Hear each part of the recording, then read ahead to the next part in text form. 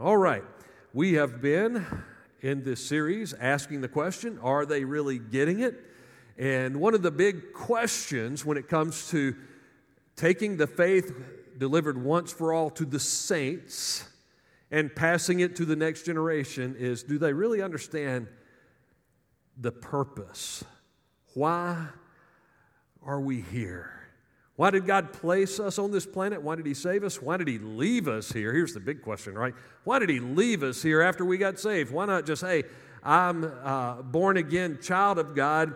Every aspect of worship, I'd be better off just in heaven, so why don't He rapture us on out of here? Well, if we're here and we're breathing and we're on this planet as a child of God, we're here for this purpose, to make Christ known, to glorify Him and to make Him known.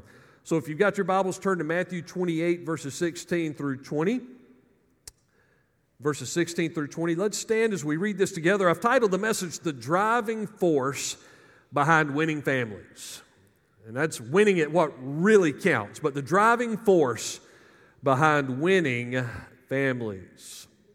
Beginning with verse 16. This is after the resurrection of Christ. He had sent His disciples on to Galilee. It says that the 11 disciples traveled to Galilee, to the mountain where Jesus had directed them. Then they saw Him. And when they saw Him, they worshiped Him, but some doubted. Some doubted. We'll come back to that in a moment. Then Jesus came near and said to them, all authority has been given to me in heaven and on earth. Go therefore and make disciples of all nations, baptizing them in the name of the Father and of the Son and of the Holy Spirit, teaching them to observe everything I've commanded you. And remember, I am with you always, even to the end of the age. Father, give us not only an understanding of what Your Spirit would have to say to us today, provide us with the motivation, the driving force we need to make this our very lifeblood day in and day out. Lord, don't let me just be preaching to educate. Lord, may the Spirit of God be moving us to be a part of another great awakening that starts with us. We pray this in Jesus' name. Amen. You can be seated. I believe this text here, if I'm not mistaken, was the first text I preached as the pastor of this church now almost 21 years ago. In fact, probably somewhere, I was asking Chris Hill about this earlier, probably somewhere there is a cassette tape. Now, you'll have to explain to your children what a cassette tape is, right? But somewhere there's a cassette tape, me preaching this text. Not necessarily the same way or the same point, same principles I'm going to bring out today.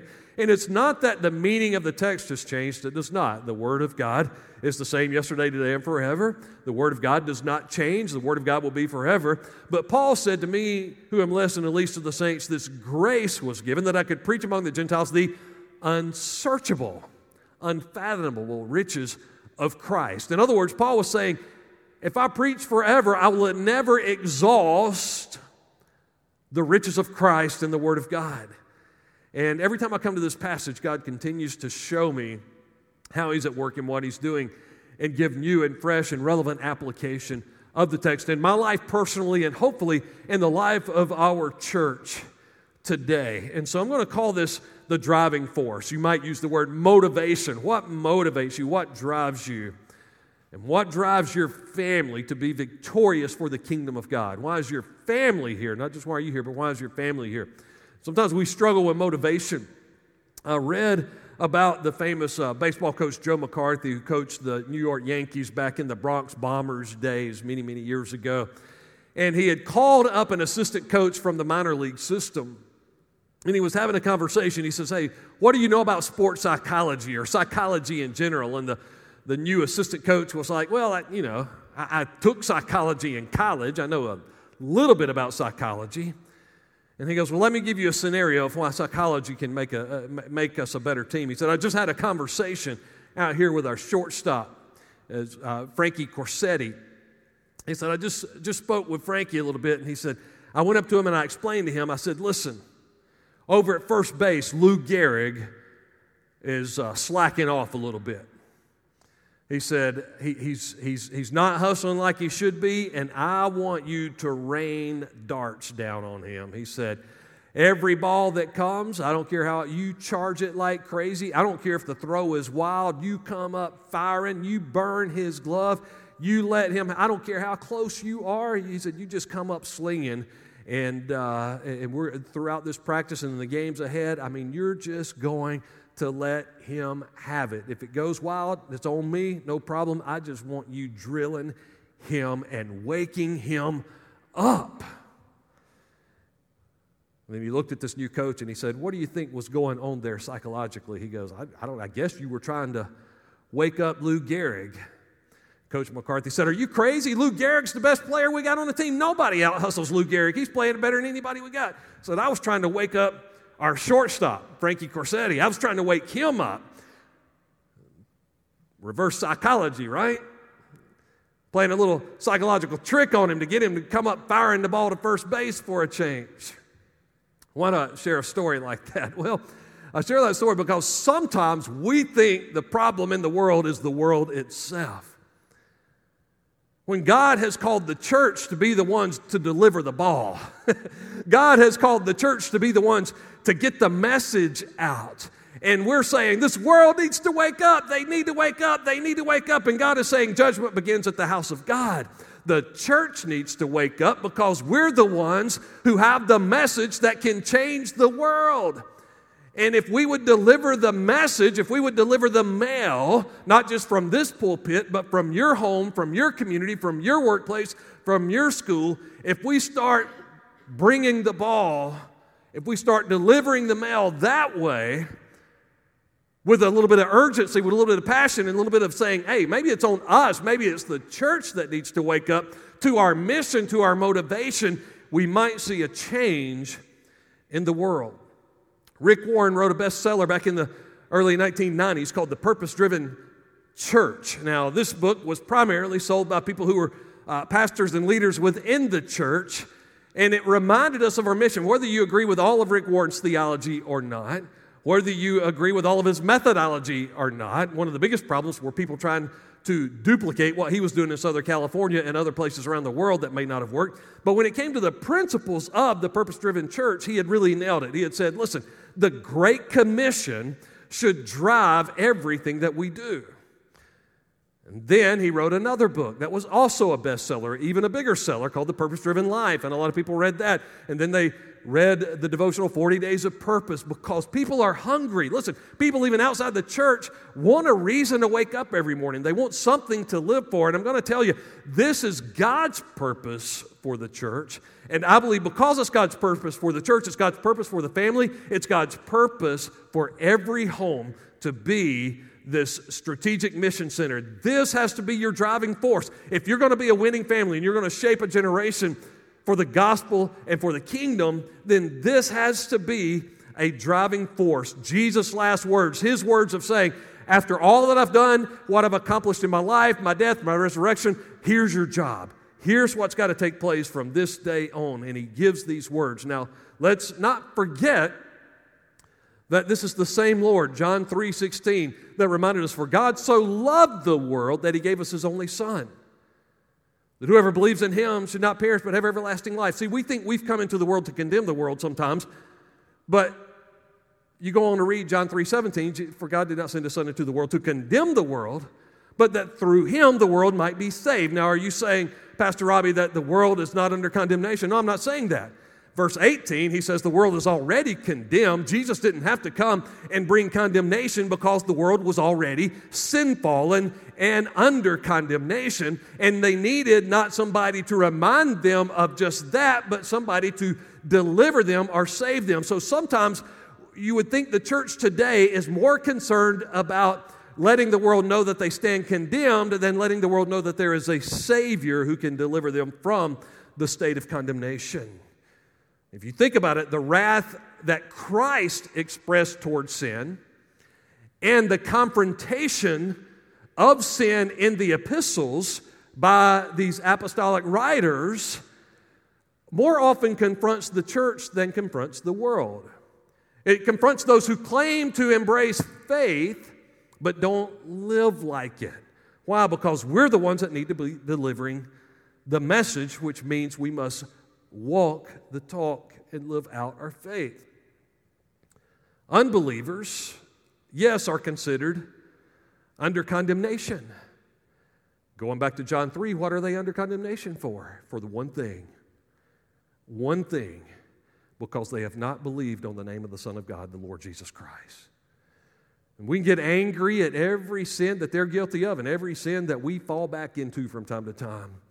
One thing that will send a world to a Christless hell: the rejection of the one who came to save them, the rejection of Jesus Christ. That should be our driving force, helping them to know Christ, and that Jesus didn't come to condemn a world that already stood condemned, that He came to seek and to save the lost. All of us were created for God's glory. Man's chief end or primary purpose is to glorify God and to enjoy Him forever, to live in relationship with Him. But the best way we can glorify God this side of heaven is by pointing others into that relationship with Him. As we walk with Him, as we fall more in love with Christ, and we lead others to that same Christ who saved us, then we're giving Him glory. We're making big of a relationship with God.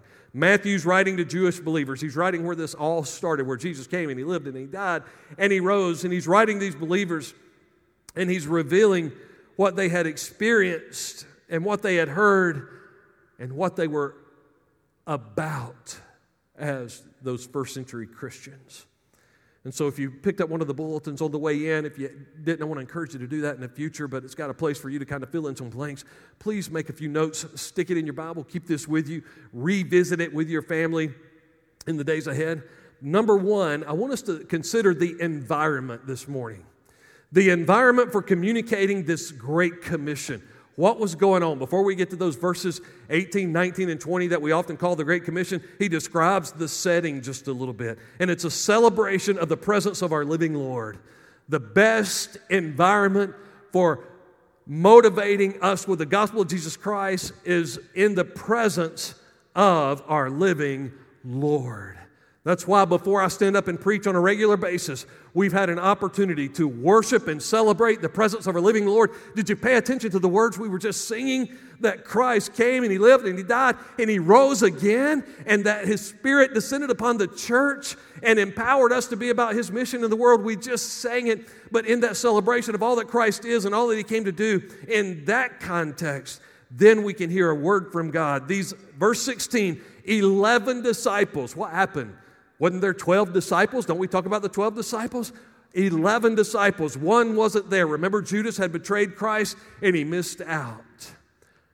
Don't miss out. I wonder how many times the living Lord is going to show up in a powerful way and have a word of commissioning for you, and you didn't show up to the appointed place at the appointed time. And I'm grateful that you're here this morning to hear a word from God. I'm grateful that some people are showing up online during these crazy times, but they're tuning in today. They're commenting. They're interacting with us online. Somehow you've got to show up to the appointed place, the appointed time, and hear the appointed word that God has for us. And so Judas missed out on that. He was not where he could have been had he listened and believed and walked with Christ. Don't miss those opportunities. Don't miss those divine appointments. If God is calling you not only to the place of corporate worship, the Bible says, let us not forsake the assembling of ourselves together in Hebrews 10:25, not only in corporate worship, but your daily time alone with God. Don't miss the celebration of the presence of the living Lord, that in that context, He'll have a word for you that can be absolutely life-changing and give you a mission, give you a driving force for you and for your family that can be something that you wake up motivated to do every day. Not only was there somebody missing out, what were they doing here? They were worshiping. It says when they saw Him, verse 17, they worshiped, but some doubted. Read that carefully. They worshiped. They all worship, but some doubted. It doesn't say some worshiped, but others doubted. It says they, the 11, worshiped, but some doubted. You know what that tells me? That tells me that some of them couldn't get their mind around the resurrection. And they had their doubts, but they worshiped anyway. And so it's so important for us to convince the next generation that Jesus Christ is risen.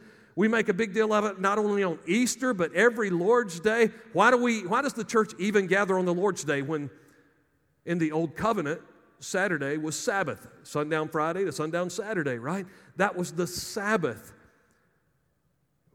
What changed all that? It was the fact that Christ rose on the first day of the week.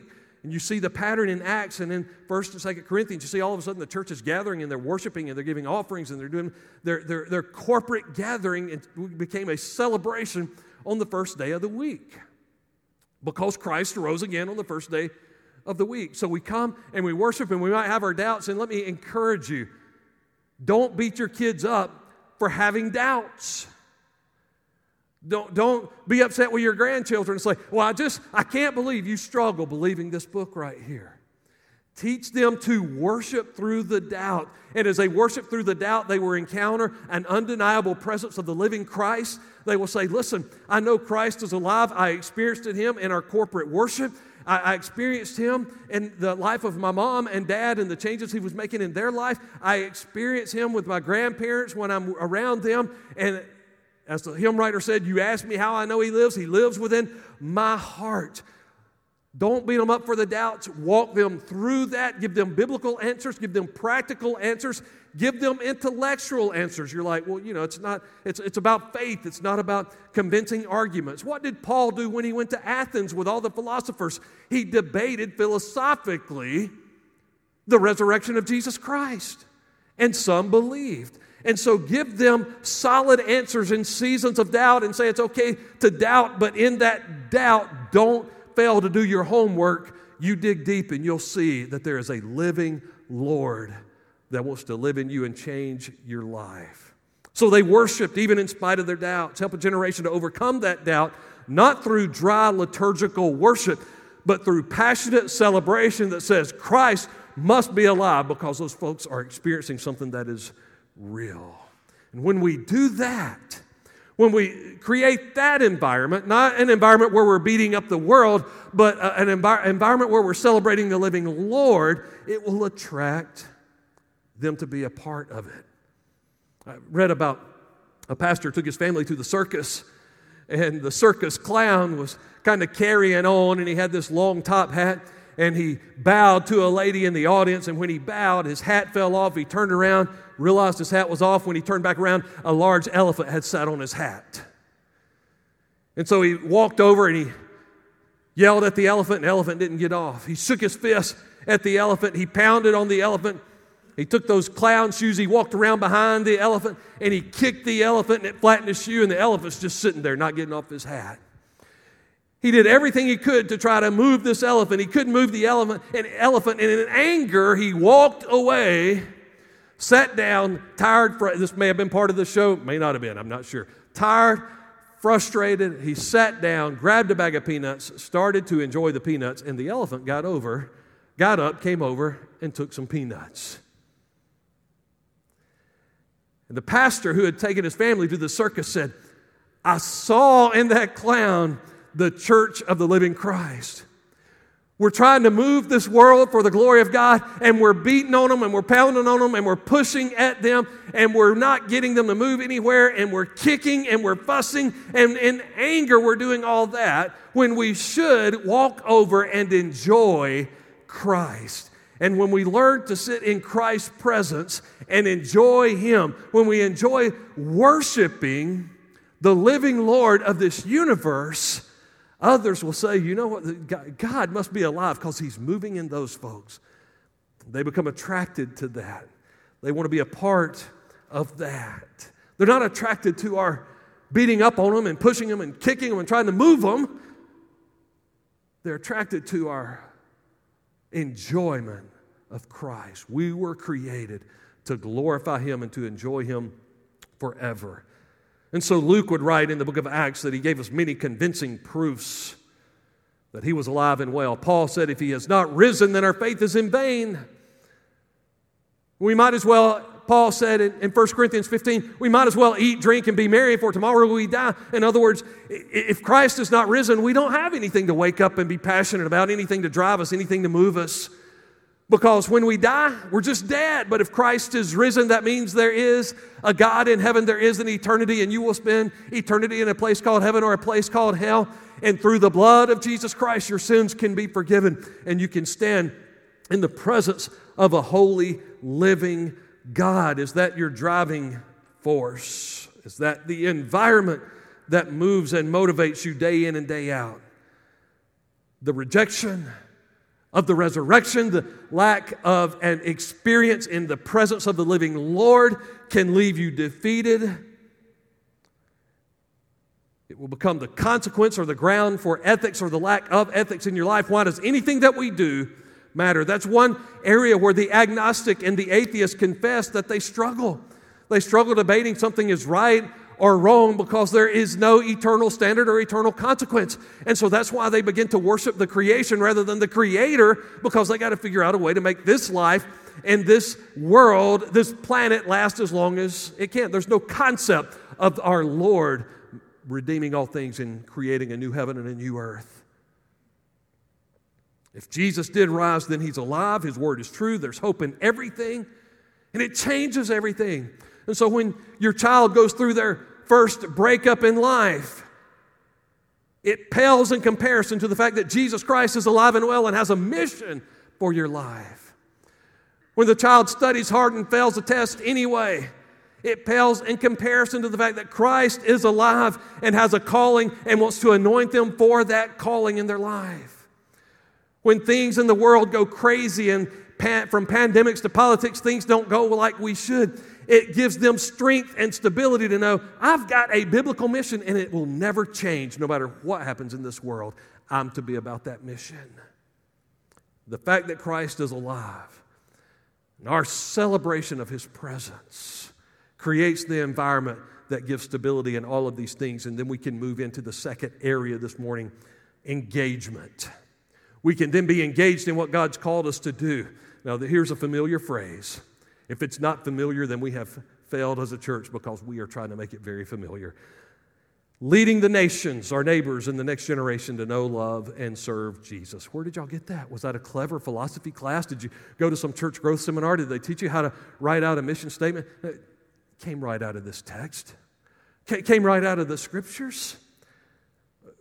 What are we to lead people to be about? Making disciples. Who is a disciple? Someone who knows Jesus Christ. Philippians chapter 3, verse 10, Paul says, I want to know Christ in the power of His resurrection and the fellowship of sharing in His sufferings. He says, I want to know Him. That's I personally. I want to know the power of His resurrection. I want to know the power of Christ, and I want to know the fellowship of His sufferings. I want to know the passion of Christ. Personal, powerful, passionate knowledge of Jesus makes you a disciple of Christ. He said in verse 19, go make disciples. He didn't say make converts. He didn't say just go check the list, make sure they're going to heaven. He said make disciples. A disciple knows Christ. A disciple loves Christ because they understand that disciples obey the commandments of Christ. And Christ said that the greatest commandment is to love the Lord your God with all your heart, mind, soul, and strength. So a disciple loves Christ. And a disciple serves Christ. Paul said, I'm crucified with Christ.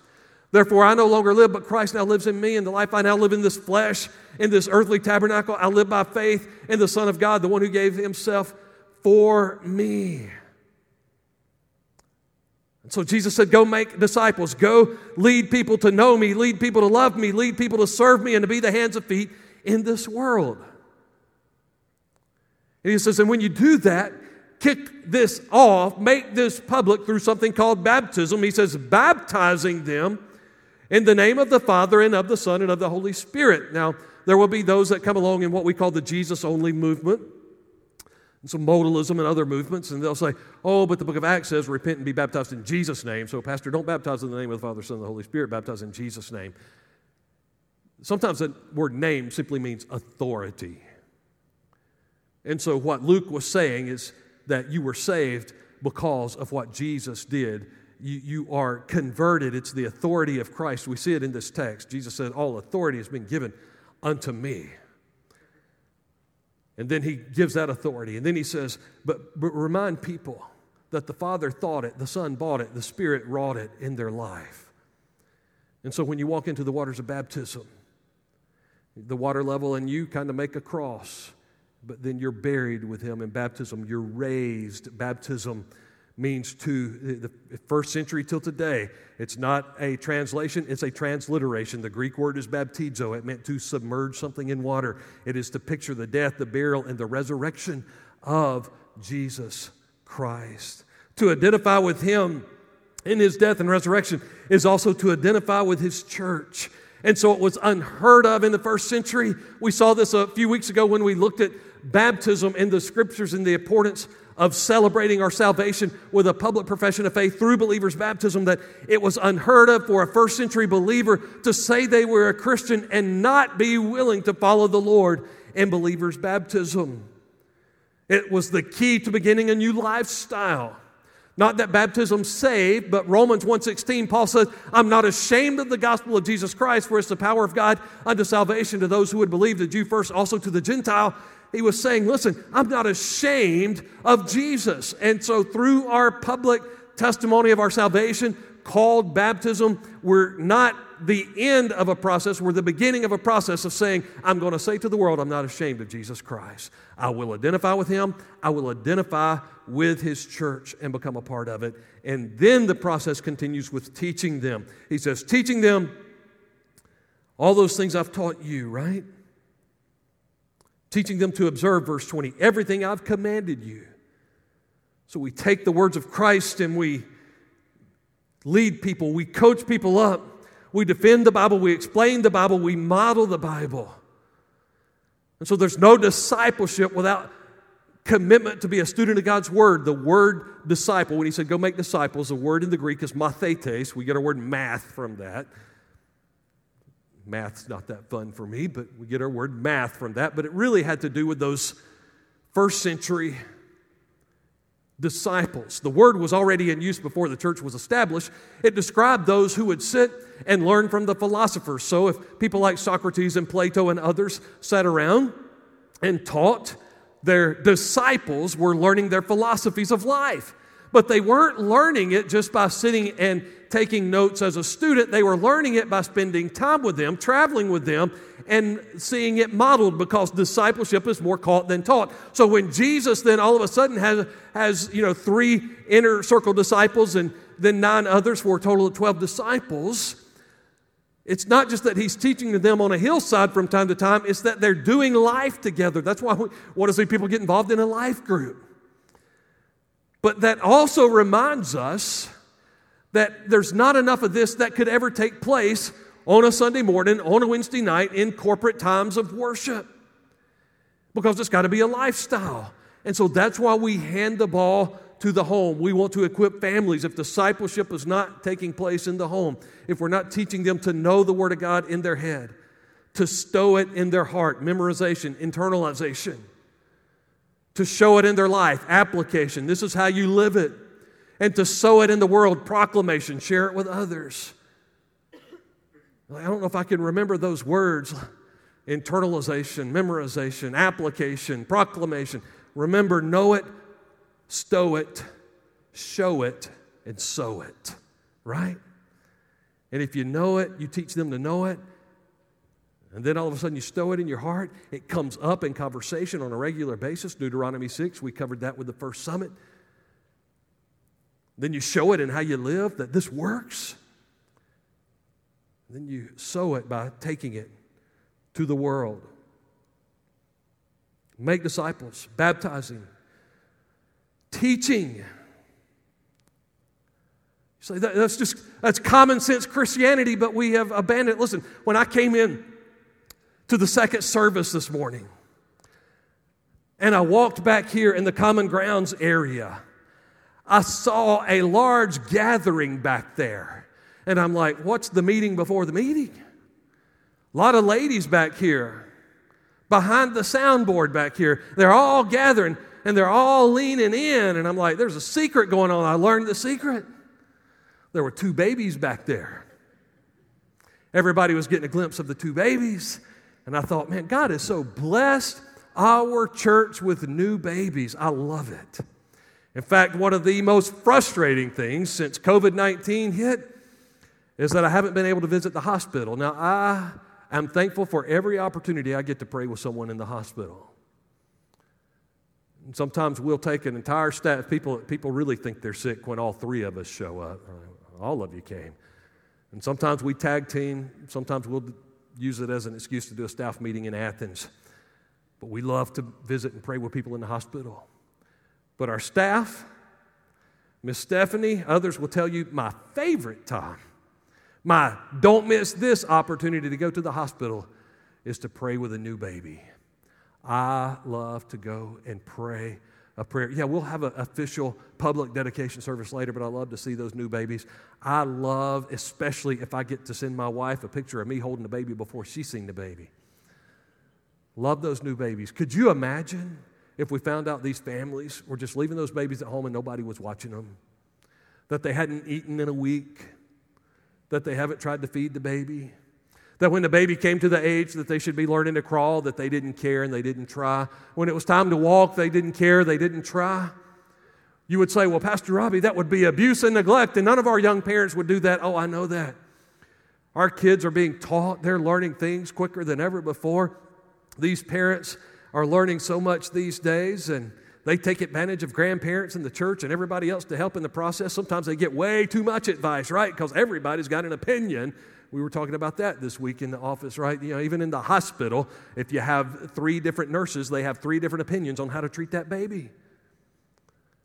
And so everybody's helping out with the physical need of childbirth and growth. We would never neglect that responsibility, would we? Here's the sad thing, is that we do the exact opposite spiritually. When somebody is born again, they're a new babe in Christ, and often the church checks them off the list and says, hey, they're good, they're going to heaven now, and we set them aside, we put them on a shelf, and we say, let's go win somebody else, a new baby, and we put them aside, a new baby Christian, and we put them aside. We weren't told to make converts, we were told to make disciples, and that means all the physical attention you gave your child from the moment they were born till when they learned to eat and spit it back up and eat and hold it down, hopefully, eventually.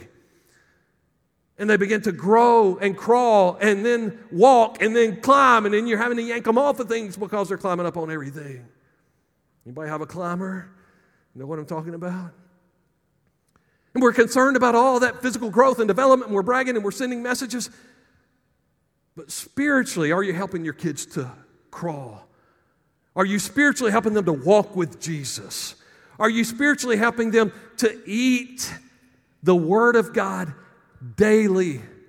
Not just a snack on Sunday morning and a snack on Wednesday night, but they're feasting day in and day out in the Word of God. They learn how to have a quiet time in the Word of God. That's making a disciple. If we don't have that, we don't have that driving force teaching them that, hey, then one day as we grow up, this is what our family is all about, leading other people.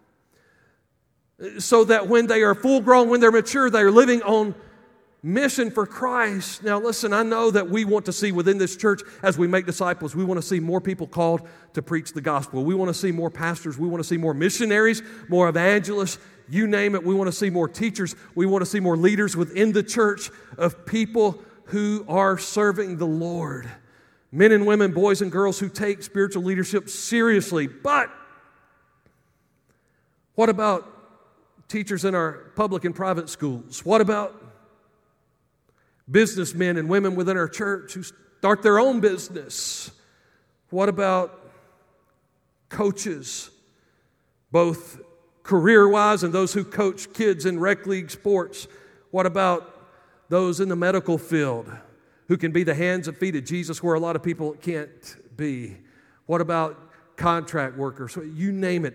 Every vocation you can embrace can be a calling of God and is a place, is a venue your public school, your private school, your home school, right? That's a place for you to be on mission. That's got to be a driving force. We've got to wake up for that. If we don't do that, we fall into this vicious cycle and we lose a driving force. We lose any motivation whatsoever because we don't know that what we're doing makes an eternal difference. Peter Kreeft wrote a book many years ago, probably 40 years ago, at least 30, called The Best Things in Life. I would encourage you to read it because it's dialogue. It's easy to read, but it teaches deep theology and philosophical truths and apologetics and things like that. But there's one chapter, and by the way, it's about Socrates, if he were to show up in the late 20th century in the United States on a college campus known as Desperate State University. Sounds like a lot of our college campuses, don't it? Desperate State University. And using the Socratic method, Socrates begins to ask questions and teach people a lot about theology, philosophy, and things like that. Well, he approaches this young man named Peter Pragma, who's a student, and he's reading a book out on the campus quad. And so Socrates walks up and says, "What are you doing?" Peter Pragma looks up at him like, "What does it look like I'm doing?" "I'm reading." And he goes, "Well, I can't tell that just by looking at you. I can't see what's going on in the brain." He explains that. But using the Socratic method, he just starts asking questions. "Well, why are you reading?" He goes, "Because I need to study for an exam." "Why do you need to study for an exam?" And so Peter's looking at Socrates like he's an idiot, and he says, "Because I need to make a good grade on the exam." "Why do you need to make a good grade on the exam?" "Because I need to pass the course." "Why do you need to pass the course?" "Because I need the credits." "Why do you need the credits?" "Because I need to graduate and get a diploma." "Why do you need to graduate and get a diploma?" "So that I can get a good job." "Why do you need a good job?" "So I can provide for and support a family." "Why do you need to provide for and support a family?" "Because I might decide to have kids and I need to pay for their needs." "Why do you need to pay for their needs?" "Because they might need to go to college one day and I need to pay their way to college." "Why would they ever go to college?" "So they can get a good job." "Why do they need to get a good job?" It's a vicious cycle. It's going nowhere unless there's something outside of that cycle of eternal significance. And when we make disciples, we're saying your life makes an eternal difference. It's leading the nations, the neighbors, and the next generation to know, love, and serve Christ. And finally, if we decide to do that, we need an empowerment from God. He closes out with these few words. "Remember, I'm with you always." King James says, "Lo, I am with you always." And some have used that as an excuse not to get on an airplane. See, Jesus said, "Lo, I am with you always," right? Well, he was saying, wherever you go, however you get there. Planes had not been invented yet, but they would be one day. And there would be student and adult groups from Trinity Baptist Church flying around the world to now over 40 different nations that we've been in. Why? To make disciples empowered by the Holy Spirit. Jesus said, "I will be with you."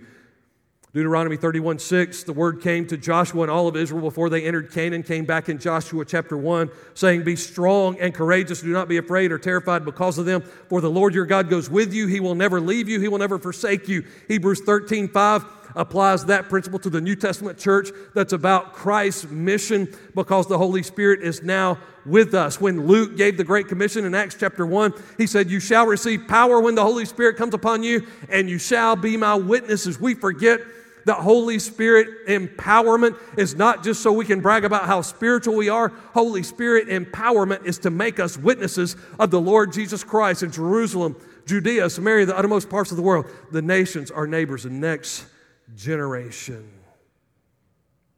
Empowered to go. Every family, a strategic mission center. Every home, not just this church. A lot of basic training happens here. Every home, an outpost in this mission field. About, 17, 18 years ago, 2003, 2002, I had the opportunity. I was invited with about 69 other pastors. There were about 70 pastors invited up to the Special Forces training grounds at Fort Bragg.